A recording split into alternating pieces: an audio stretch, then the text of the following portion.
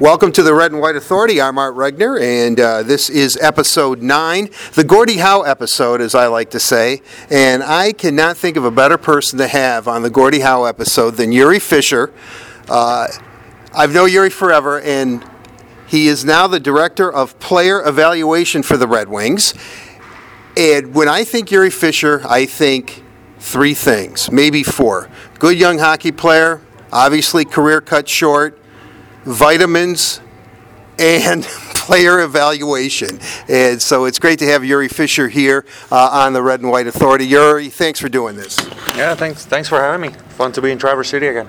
Yeah, now, I know for the last several years is correct, but you were the Director of Player Development, and you kind of ran this camp. You have a new position now with the Red Wings. Can you explain what the Director of Player Evaluation is? Yeah, so that started last summer, basically. I transitioned. We felt as an organization that recruiting and obviously locating free agent players first before we start the recruiting process is one way to improve and as an organization. And so I transitioned from player development of watching our prospects, working with our prospects, traveling around the world, and spending time with our prospects and creating a network of people that from coaches to strength coaches to mental coaches to nutritionists, so our prospects would have a good environment to grow wherever they would be, whether it's Sweden, whether it's North America, whether it's Russia. And so last summer, as we felt as an organization that do we have enough coverage watching free agent players? We certainly watched players for the draft, and which is obviously a different criteria till a certain age, and then we're certainly watching very heavy in pro NHL and international tournaments and the American League as our pro scouting staff does, and then there was a little bit of space in between when the players pass through the draft years. They haven't been drafted, they go to college, they stay in Europe, they may go to juniors, and they're not quite good enough for the high-level pro yet. So can we find a player that can improve our depth and make our organization better? So last summer, as we sat down with Ken Holland and we talked philosophies and futures. Then the position was created, and basically, to put it short, I watch all the players that don't belong to NHL organizations around the world, North America and Europe, and try to really get to know them.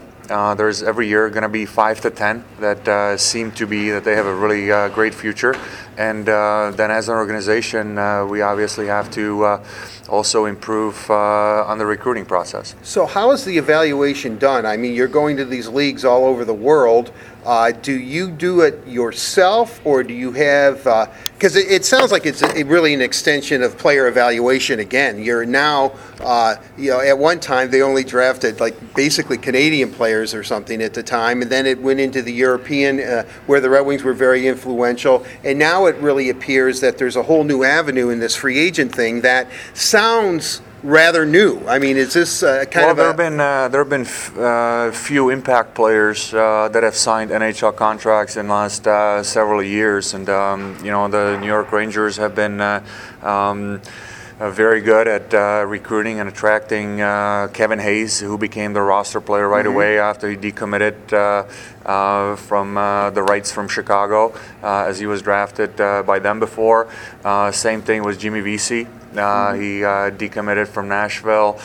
He also became a roster player right away out of college, and so we're looking at how can we improve? How can we improve as an organization from the American League level and on, and especially in Detroit. So there's several players that we try to recruit, and this year we ended up signing Libor Sulak, who was one of them, defenseman who is here in the camp. And the plan is never accumulate numbers, accumulate as many players as possible. We put a list together, and we obviously go top to bottom. The list is very short. we'll go we really follow the 20 potential free agent guys out of college, the 5 to 10 overage guys out of juniors, and then we have another list of about 30 to 50 of high-end European players. As an example, how is Ilya Kovalchuk doing, and how is Vadim Shipachev compared to the NHL level that he ended up signing in Las Vegas, 2-year deal at $4.5 million, and there's Yevgeny Dadonov that. Already played in North America, played in the NHL, went back to Russia, put in a resume of several good years, and now he wanted to come back over. And so, we really have to know everybody that's dominant and doesn't belong to any NHL organization. And if there is a fit from the player, the role, and the money, then we obviously try to recruit. I know this is a little bit different, but it sounds somewhat similar to the way Johan Franzen, even though he was drafted by the Red Wings in the 3rd round, which ended up in that draft year. I can't remember exactly off the top of my head what year that was, but he was the first player the Red Wings picked in that draft. Yet he was an overage player. He was playing in Sweden, but I'm not sure how old he was. I don't think he was 20. I think he might have been 23 or something when the Red Wings drafted him. So that's kind of there what is you're obviously doing? a criteria where there is an age limit where players have to go through the draft. If they pass through the draft, then they can be invited into a camp and they can be signed to an NHL contract. If that doesn't happen and they're under a certain age, then they still the next year have to go through the NHL draft, and for all the organizations to have the second dibs. And if that doesn't happen, then potentially inviting him to camp, and then at certain point they outgrow the age criteria and the limit, so they become free agents. And one of the higher profile guys was Spencer Fu this year that we obviously try to recruit. I believe that he's going to be a good player. He was top 2 on our list, ended up being top 1, and he chose to go to Calgary. Family's from Edmonton, and they're going to drive 3 hours down to watch him to Calgary. So lots of things play a role. I think we presented very well. I think we explained to him that he could be a very important part of our organization, and then the players they get to choose when they're free agents where they want to play. How do you keep it all straight? I mean, it just sounds like you're just ripping off players all the time. Do you try to develop, even though because they're unattached, I would imagine that you can develop a relationship from them immediately. There's no tampering, obviously, involved. It's crucial, and there is a reason why guys improve at later age and become free agents. They're heavily sought after, and some guys, prime example would be Danny DeKaiser.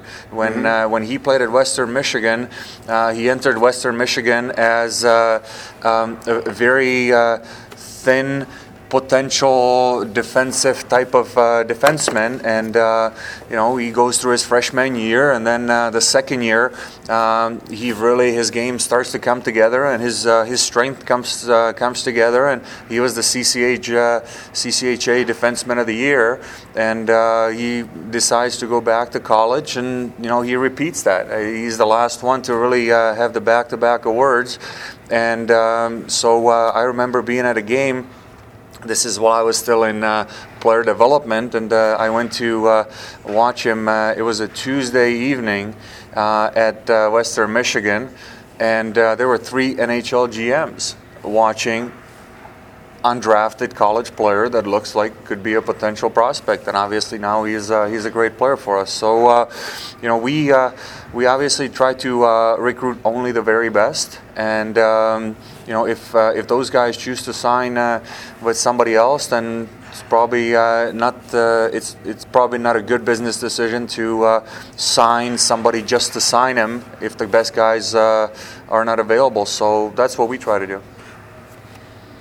What's next for you? Where do you go from here? I mean, not in the organization. I mean, when you leave Traverse City, are you off on a jet looking for more players, or is this kind of a downtime for you? So we'll be heading back on the 11th, basically at night, and as the camp starts to wind down, and kind of get my house situated in Detroit, get it ready for the second half of July and first part of August, when I'm going to be heading to Czech Republic and kind of set up a base of operation there, start going to different tournaments, and by August 20th I'll already watch 25 games from KHL to Czech Elite League to the Champions League and the Hlinka tournament, the U18 high-level national international competition. And so basically for the amateur scouts, the season starts first week of August, and the same goes for watching free agents. So it sounds like you really don't have much downtime at all. I mean, leagues start at different times. I think that fans sometimes forget, because they're so focused on the NHL, that it's almost year-round hockey is being played somewhere in the world. Pretty much, and if not played, then certainly being practiced. It's a 12-month out of the year job, and which that's what also makes it great. There's always my downtime is at work, so. When I have nothing to do, I don't know what to do with myself. So going to games, last year or this season, I went to 198 games, and it's obviously a lot of days at the rink, and that's the fun part. So you base in North America, you're based in Detroit, but it sounds like, and I know you're from the Czech Republic, that you have a European home base, which is in the Czech Republic, or? Yeah, and it was when we were looking to really get a good feel for all the free agents in the world.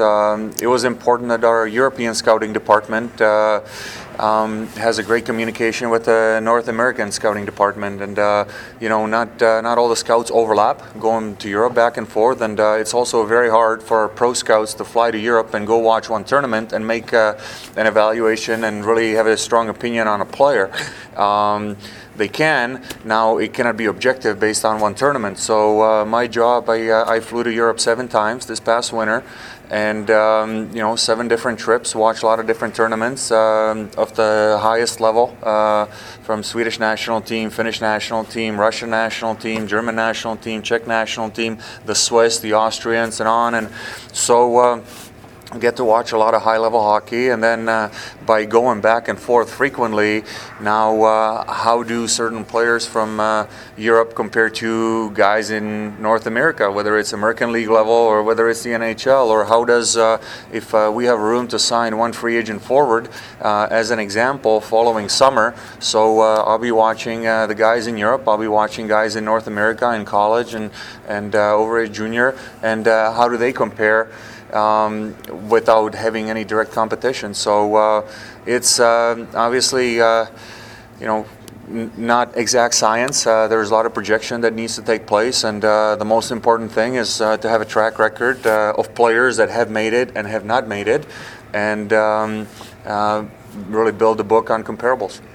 The game is so global now, as we talked about, and I think that North Americans are starting to become more aware of the World Championships that are played basically during playoff time in the NHL, and the World Junior tournaments where Team USA has started to really, I'm not going to say dominate, but they've won some gold medals. And so I guess my point being is, as I said, North Americans are well aware of that.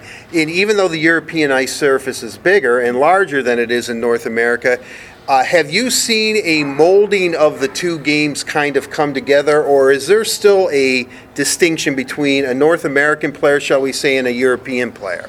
Well, I would describe as, in the past, North American game, Canadian particularly, offense starts with a shot. You take a shot at the net, there is a scramble, something's going on. In the neutral zone, you get it in, you try to get the puck, you try to create some sort of a cycle, and you take a shot, and then you try to hammer it at the net. The European game, you enter the zone, you don't want to give up the puck, you really want to pick and choose how you structure your plays. You wait for your options, and some guys get open, and you distribute the puck around. And the European game used to end with the shot. Mm-hmm. So that's the difference. It's the mentality of now, obviously, there is European concepts being applied in North America, and there is North American concepts being applied in Europe. Why? There is a huge, basically, excitement about sharing information. That never existed before. I grew up in communism. There was no sharing information in communism, and so it was very hard for Canadian players to learn what the Russian Soviet environment was all about. Well, now there is no borders, and now you can exchange information. A lot of stuff is in English. You got everything at your fingertips over the internet, and organizations and different hockey cultures are open and welcoming representatives from different countries. As an example, Swedish national team, I think our Swedish developmental system has done the best job in developing defensemen. And you look at their star defensemen at the NHL level, at the World Cup and at the World Championships, and now everybody tries to learn from Sweden. Well, the same goes for Finland, where there's these so many dominant goalies, and right. So there's actually 2 years ago there were representatives from Hockey Canada. They were flying to Finland and spend weeks at a time to learn and try to figure out why Finland is developing goalies better than maybe even Canada does. So there's a lot of sharing of information these days. Well, I realize that with the internet has changed everything, the fall of communism, the Berlin Wall. I mean, it's a lot more open. I completely understand that. But how instrumental were the Russian Five to maybe bring over the Russian, or shall we say European concept, where they were so good, they were so dominant that the NHL was almost forced to open up their eyes? Well, they were, and I think they were a key to the European style of hockey influence because they won. And everybody copies the winner. The biggest problem is bringing players of different style of play over, and they lose. Well, then nobody copies the losers. The Russian Five were so dominant, and they played the game different than anyone else. Well, they grew up in different environment, and I remember that he was obviously a dominant goalie back in the day. Tretiak, that I talked to him. They used to train different. In order to keep the puck, they had to pass to somebody that they weren't looking at. They were forced in practice to look at a player and pass it to somebody else. And Wow. If they didn't, they got punished. You can be looking at the person that you're passing it to, because then everybody knows. So the deception that they had wasn't by accident. And the same thing if, a simple philosophy of, part of why they were so good is after every pass, they had to accelerate and jump into a hole to get open. Well, a lot of players, they pass and they stop skating. So, some of these little details, they need to be drilled into the player's game and into the player's mind constantly. And then, some of the very best put together, it looked like an orchestra out there. Right. Well, it certainly did. It certainly. I can remember back then, everyone saying it's almost like a ballet on ice. That the way that they controlled the game. I want to go back to your career, and I don't know if you were one of the first, but obviously being from the Czech Republic, yet you chose to come over to North America and play junior hockey.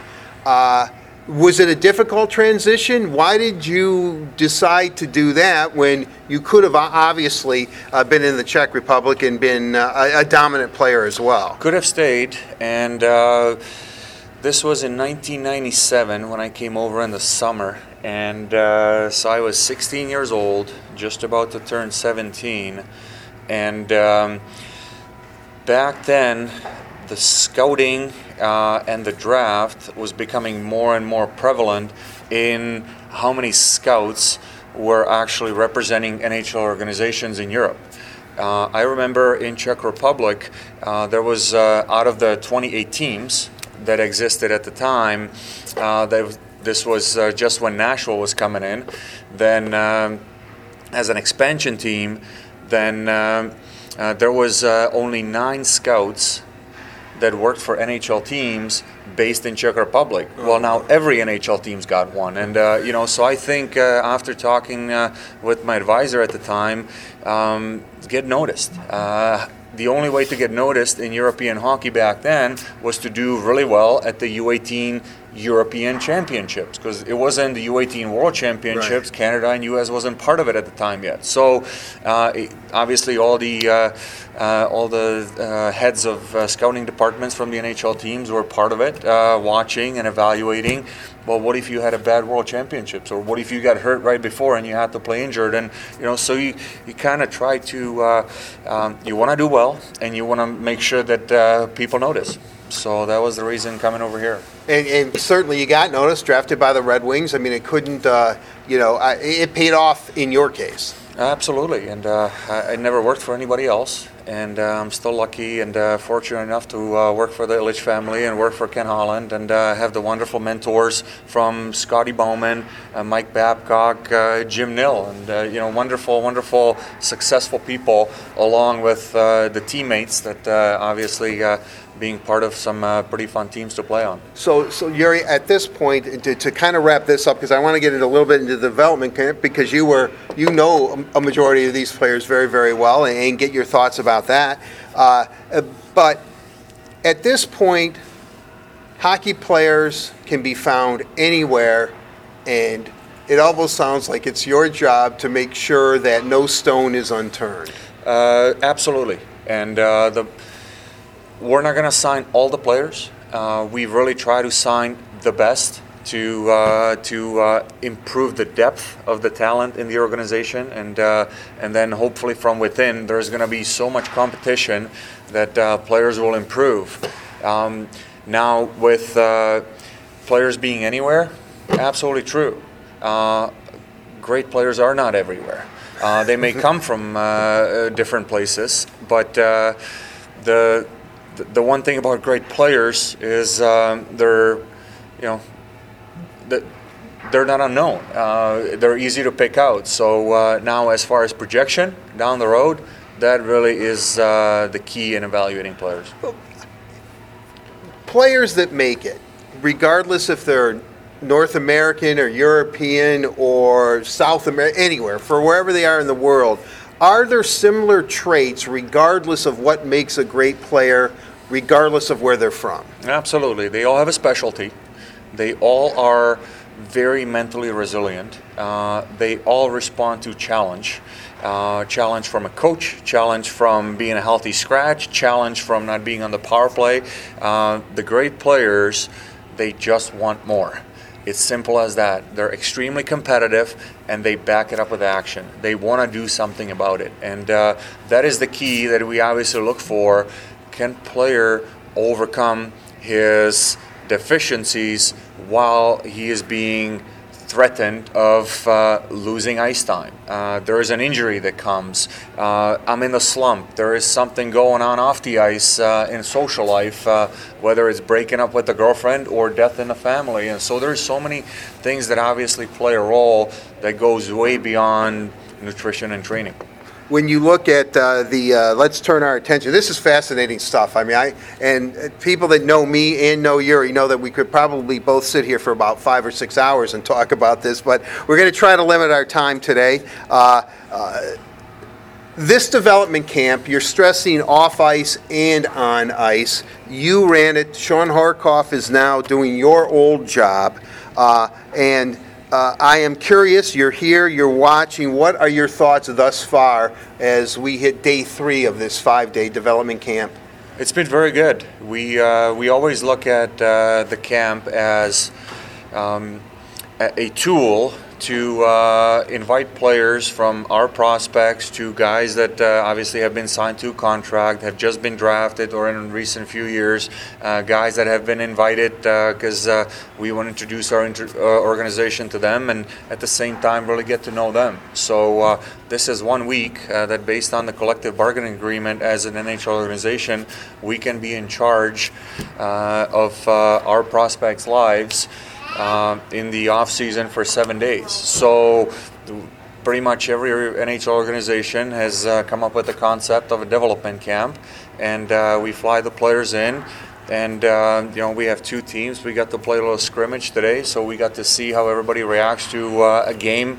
It's middle of the summer, but at least see how guys react outside of practice in an environment where obviously we play hockey to play games and play important games. So with that, let's get to know the prospects, all the players that are here. Let them get to know us.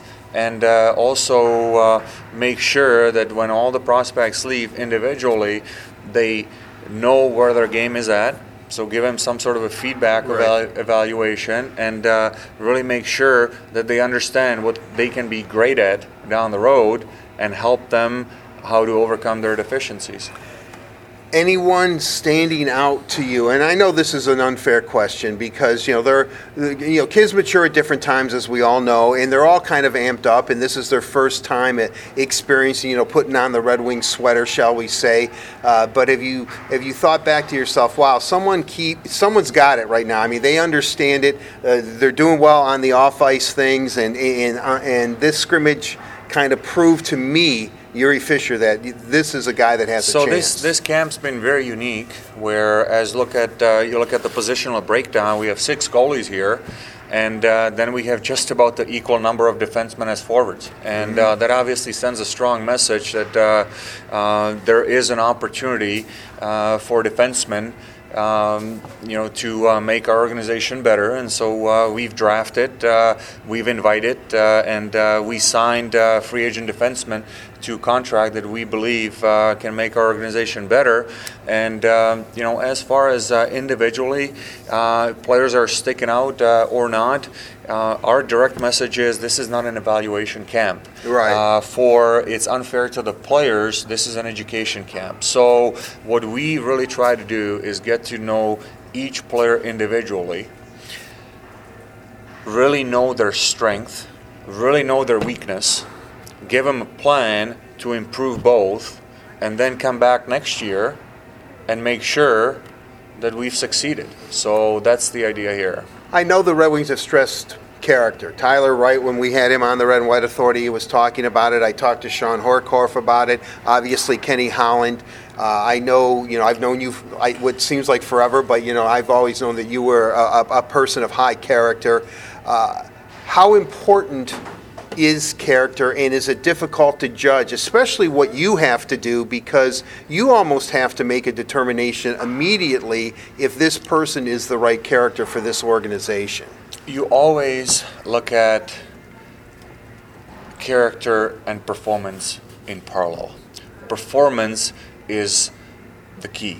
Players have to perform at whatever role they have, and then the higher the character, where everybody may have different description of what character really means, the competitiveness, the overcoming problems, the figuring out how to improve, the being good in the community, good locker room guy, staying on time, being committed, dedicated, the mentality of nothing ever being good enough, and self-perfection. That's all that is very important for the characteristic traits, the consistency part of it. And it's rainy day outside, it's sunny day outside. Who cares? I'm playing hockey. It's not affecting me. I'm injured. I'm healthy. Who cares? I'm playing hockey. And so all that stuff is important. Really, self-perfection. That's what we look at, and now we put it into a team concept. Crucial. It is crucial, and what I find interesting is you said something about, we give them a plan, and then next year we want to see what they did with that plan,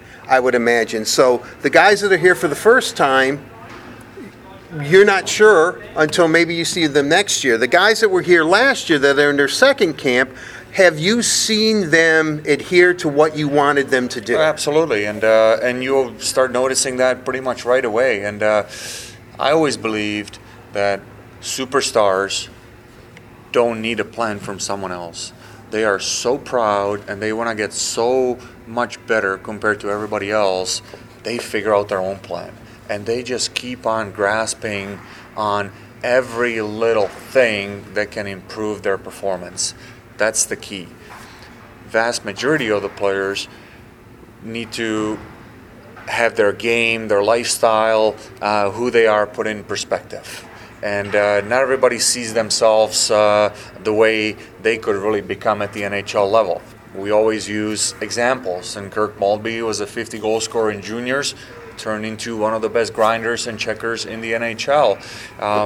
There is guys that, I went through it personally, where win the scoring title as a defenseman in the Quebec Junior League and never been on the power play in Detroit. And so there's obviously projections that the organization does, and usually those are right decisions. I want to go back. It's kind of a perfect segue, because I wanted to ask you, and we've discussed this many times over the years, and I've written about it. And out of everything that I've ever done, when I've written about what happened to you that fateful night against Nashville on the bench, that people have always, first question, how's Jiri Fischer doing? You weren't on the power play in Detroit because your career was cut short. You would have been on the power play in Detroit. I know that, and you know that. I know that you look forward. You don't dwell on what happened, but do you ever really think about it, or are you just so focused on what you're doing now? As far as playing or not playing? Or? Yeah, right. I mean, because let's be honest here. I mean, I can remember when you were suspended for the Stanley Cup final game against Carolina, flying back on the plane. I don't know who you clocked in the head or something with a stick, but it was a completely accidental cross-check in the face. Tommy Westland. I actually told Scotty about this. I remember being out of the plane, and you came up to me and you said, "Do you think I'm going to be suspended?" And I was trying to say no, but I'm thinking in the back of my head, you got a lot of hockey. You're going to play in Stanley Cup final games, even if you miss this one. And you were out on the ice when the cup was there and all that kind of stuff. But I mean, is it still something? Because you look like you could play right now. Well, it's certainly fading away, and 37 years old in a couple of weeks from now, and only couple of months older than Henrik Zetterberg, but Z is obviously a superstar, and it's amazing what he's done. And so for me personally, it was very hard to leave the game early. I was fighting it. I think I can do this, but I'm not clearing the physicals. What am I going to do, and how am I going to transition?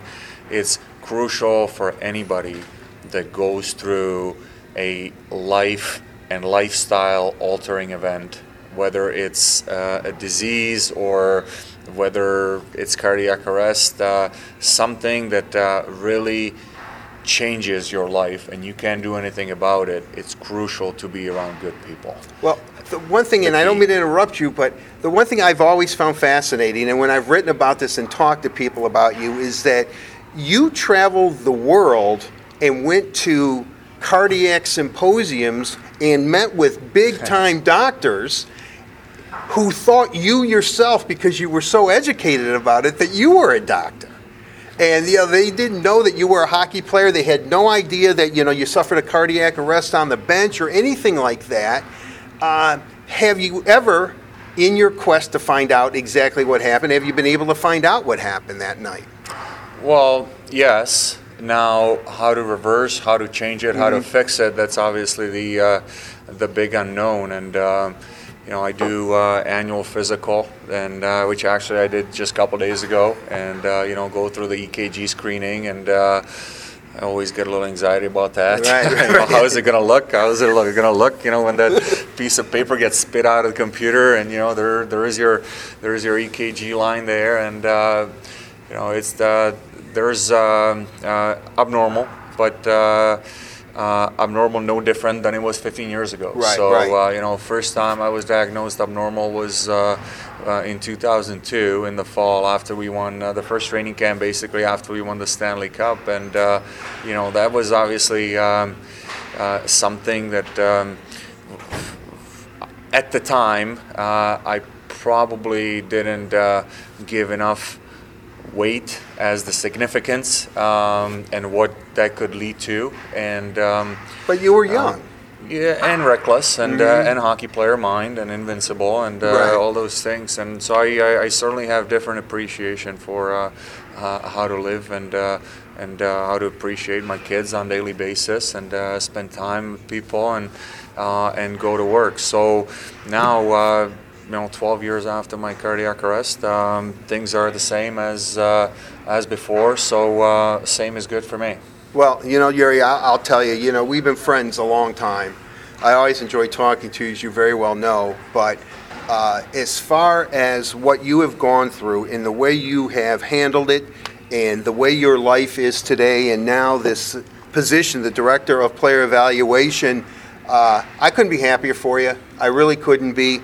I wish I could have seen you play in the red and white for 25 years, because I think you could have done it, but you've always handled yourself with dignity and class, and I can't thank you enough for being on episode 9, an iconic number here in Detroit, obviously, our guest on the Red and White Authority. Thank you very, very much. Thanks for having me.